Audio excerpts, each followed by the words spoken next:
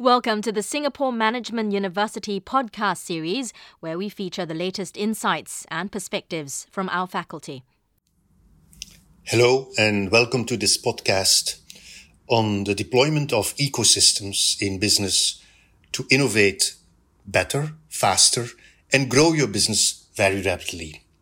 In this podcast, I will explain how my co-author Peter Williamson and myself got interested in the topic of ecosystems, how that interest evolved over the years and led to a book that we recently published called The Ecosystem Edge. And I will then also share a few insights from the book.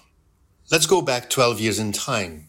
Peter and I were at that moment working at the University of Cambridge. And on a nice afternoon, actually over a glass of white wine, we discussed with each other our separate observations about how entrepreneurship was organized in Cambridge. It was slightly different from what we normally had read about it in Silicon Valley or other places with significant entrepreneurship. Peter had just finished a case on a company called Arm, which is located in the vicinity of Cambridge. And it's a company that you may not know because they produce a product, RISC processors, that is sort of built in all kinds of smartphones and other mobile devices. And I'm pretty sure that you are actually a customer of them in the sense that they have a very high market share in the market for RISC processors for smartphones. If you're an iPhone user or a Samsung user, you definitely are a customer of them. And he observed that that company, while it was in a business that normally required a lot of investments in assets and manufacturing, had actually been able to become a major player, as I said, with a very high market share in the market for RISC processors for smartphones.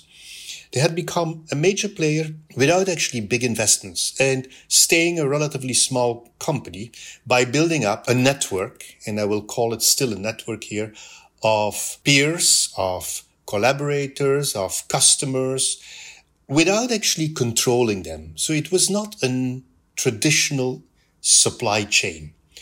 By the way, they were far too small for that because their customers are companies like Samsung, Huawei, Apple, and so on.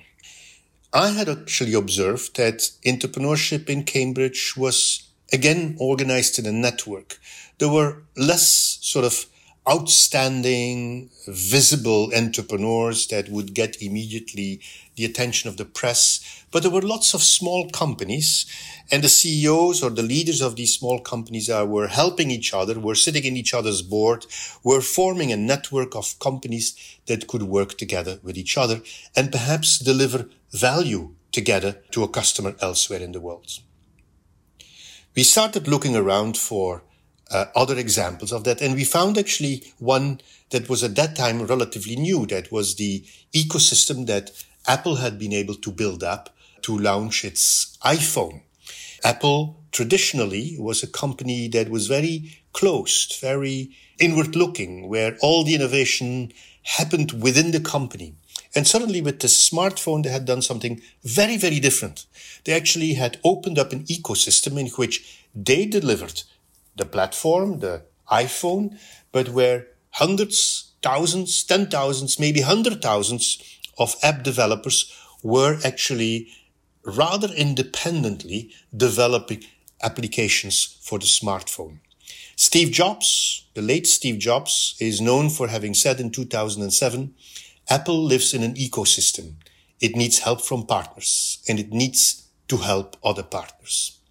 So we actually started looking around and say, have other people observed this elsewhere? And we found that in 1993, there was a, frankly speaking, in those days, rather obscure paper that was published in Harvard Business Review by Jim Moore about predators and prey, a new ecology of competition, and in which he had argued that companies can work in ecosystems. So once we had that insight, and we looked at his definition, a business ecosystem is a network of organizations and individuals that co-evolve their capabilities and roles and align their investments so as to create additional value and or improve efficiency. This has probably gone too fast for you. let me repeat 3 important elements of that definition. First of all, it's about creating additional value. Value that you could not create on your own or with your supply chain or with a hub and spoke system. Secondly, it's a network of organizations and individuals, not a contractual agreement, but it's like, a biological ecosystem where partners live together, help each other. And then in that network, these organizations co-evolve their capabilities and role, and they align their investments. In other words, while they're independent from each other, they align themselves with each other. We actually then wondered, why would one do something like that? And then the answer was that ecosystems were probably better to help you innovate in a changing competitive environment. And we looked at the changes at the beginning of the 21st century, and we saw that in business, we were moving from standardized products and services that were produced in homogeneous volumes towards complex, customer-driven and integrated solutions. Secondly, in the old days, capabilities and knowledge were very often concentrated in a few large-scale locations. If you wanted to know something about electronics, you could go to Texas, California, or Japan, but the places where the knowledge was created were not that numerous. Today, relevant capabilities and knowledge are diverse and dispersed among potential players scattered around the globe. Thirdly, we live in a VUCA world. There is a lot more volatility and uncertainty, which means that, and that's the fourth observation, incumbents have more problems. They're threatened. There is not that much value in incumbency anymore in certain sectors. And finally, working in ecosystems, of course, requires a lot of communication between different partners.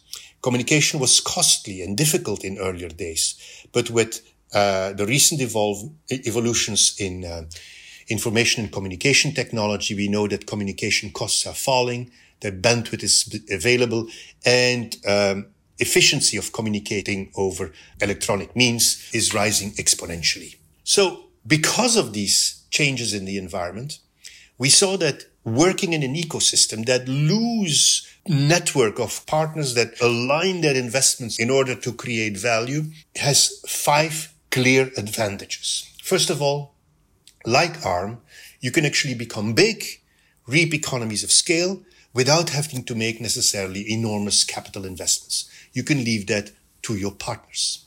Secondly, you can leave the complementary assets in the hands of your ecosystem partners. But of course, if you want to lead an ecosystem, you also have to offer something. You have to have your own assets that contribute to the ecosystem. Thirdly, contrary to an organization within your company, ecosystems have a self-organizing element. Of course, that self-organization won't happen unless you have an overall architecture that you have to provide. Fourthly, ecosystems are very flexible. The configuration of the ecosystem can change. New partners can join and others can exit. And just by working in such a network that can be very international with very diverse partners, you of course have access to a greater pool of knowledge. Based on our observations in Cambridge, but then also a number of other case studies that we wrote, we published in 2012 a paper in California Management Review where we basically say there are 6 keys to unlock that ecosystem advantage. Quickly, the 6 are the following. First of all, you must make sure that you pinpoint the added value that you create by working in an ecosystem. Secondly, you're going to work with many different partners. As an ecosystem leader, you need to make sure that you structure the different roles of these partners and that they remain differentiated. You need to stimulate complementary partner investments. Necessarily within a network like that, there will be a lot of transaction costs. People have to interact with each other. So the 4th key is reducing the transaction cost. The 5th one is enabling flexibility and co-learning. Ensure that there's enough openness in the system so that you learn together. And then 6th, you must make sure that everybody feels relatively happy in an ecosystem, that they see that from the ultimate value that is created, that they get some part of it. In other words, you have to engineer value mechanisms that are considered to be equitable to all partners in the ecosystem. But Peter and I, we taught quite a few executive development programs. We worked with companies, and in the beginning, we tried to convince them of the value of an ecosystem in order to innovate within that VUCA world. But after a while, the questions started changing. After a while, people would say in our programs, but Prof, we believe you that an ecosystem is valuable. Tell us how to build one, how to manage one. And while we had these 6 keys to unlock the ecosystem advantage, we didn't have too many stories about how to really build and develop and grow and monetize an ecosystem. So we looked for other cases, and we were lucky to find quite a few interesting cases, such as that of Amazon Web Services, which has a dominant market share of around 30% in cloud services.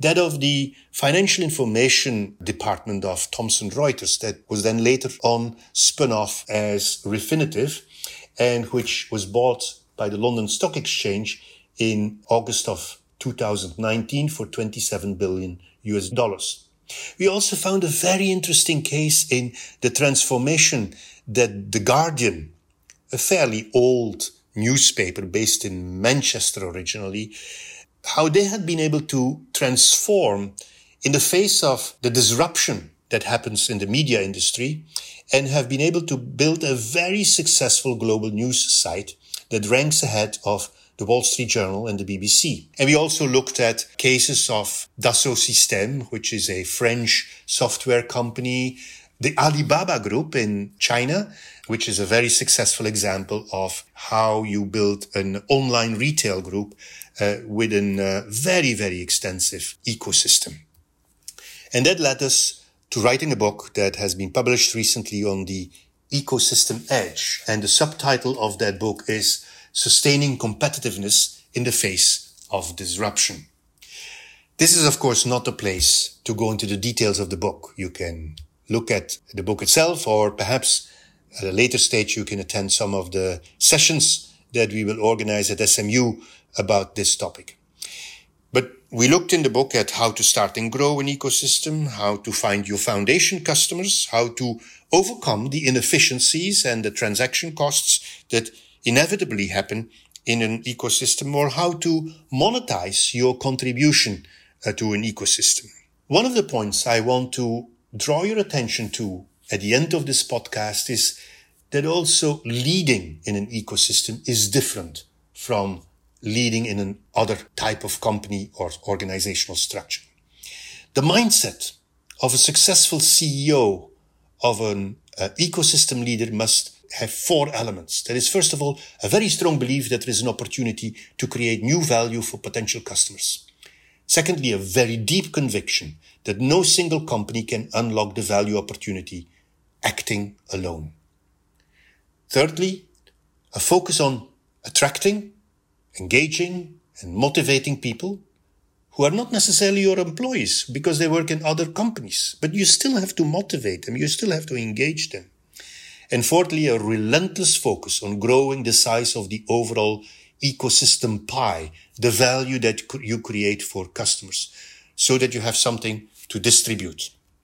Now, of course, if you work in a network with peers, the traditional command and control leadership won't work. You need to apply the rules of what we call collaborative leadership. In other words, you have to listen both to those within your organization and other organizations, and listen to weak signals. You have to adapt and encourage and nudge the ecosystem to respond flexibly to certain uncertainty. You have to influence people. You can't command them. And you have to collaborate or getting things done through a community of peers. But we argue in the book that you need actually to go beyond traditional collaborative leadership. You actually need to understand how to lead beyond your organization, how to build consensus and ensure that a wider group of peers will take ownership of most of the decisions you will make. As the CEO of the ecosystem leader, you must be a very, very active networker.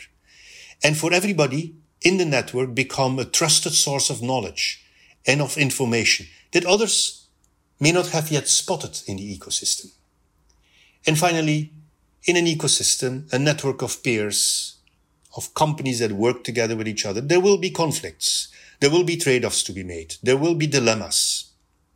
You as an ecosystem leader, you need to embrace diversity and dilemmas while at the same time develop an overarching identity and goal for the ecosystem. You need to be ambidextrous. Now, ladies and gentlemen, listening to this podcast, we tell you that ecosystems are a very good way of organizing yourself if you have to innovate in face of strong disruption and if you have to build size very quickly. I hope that with some of the ideas that I have given you, you will succeed in the face of the current crisis. Thank you.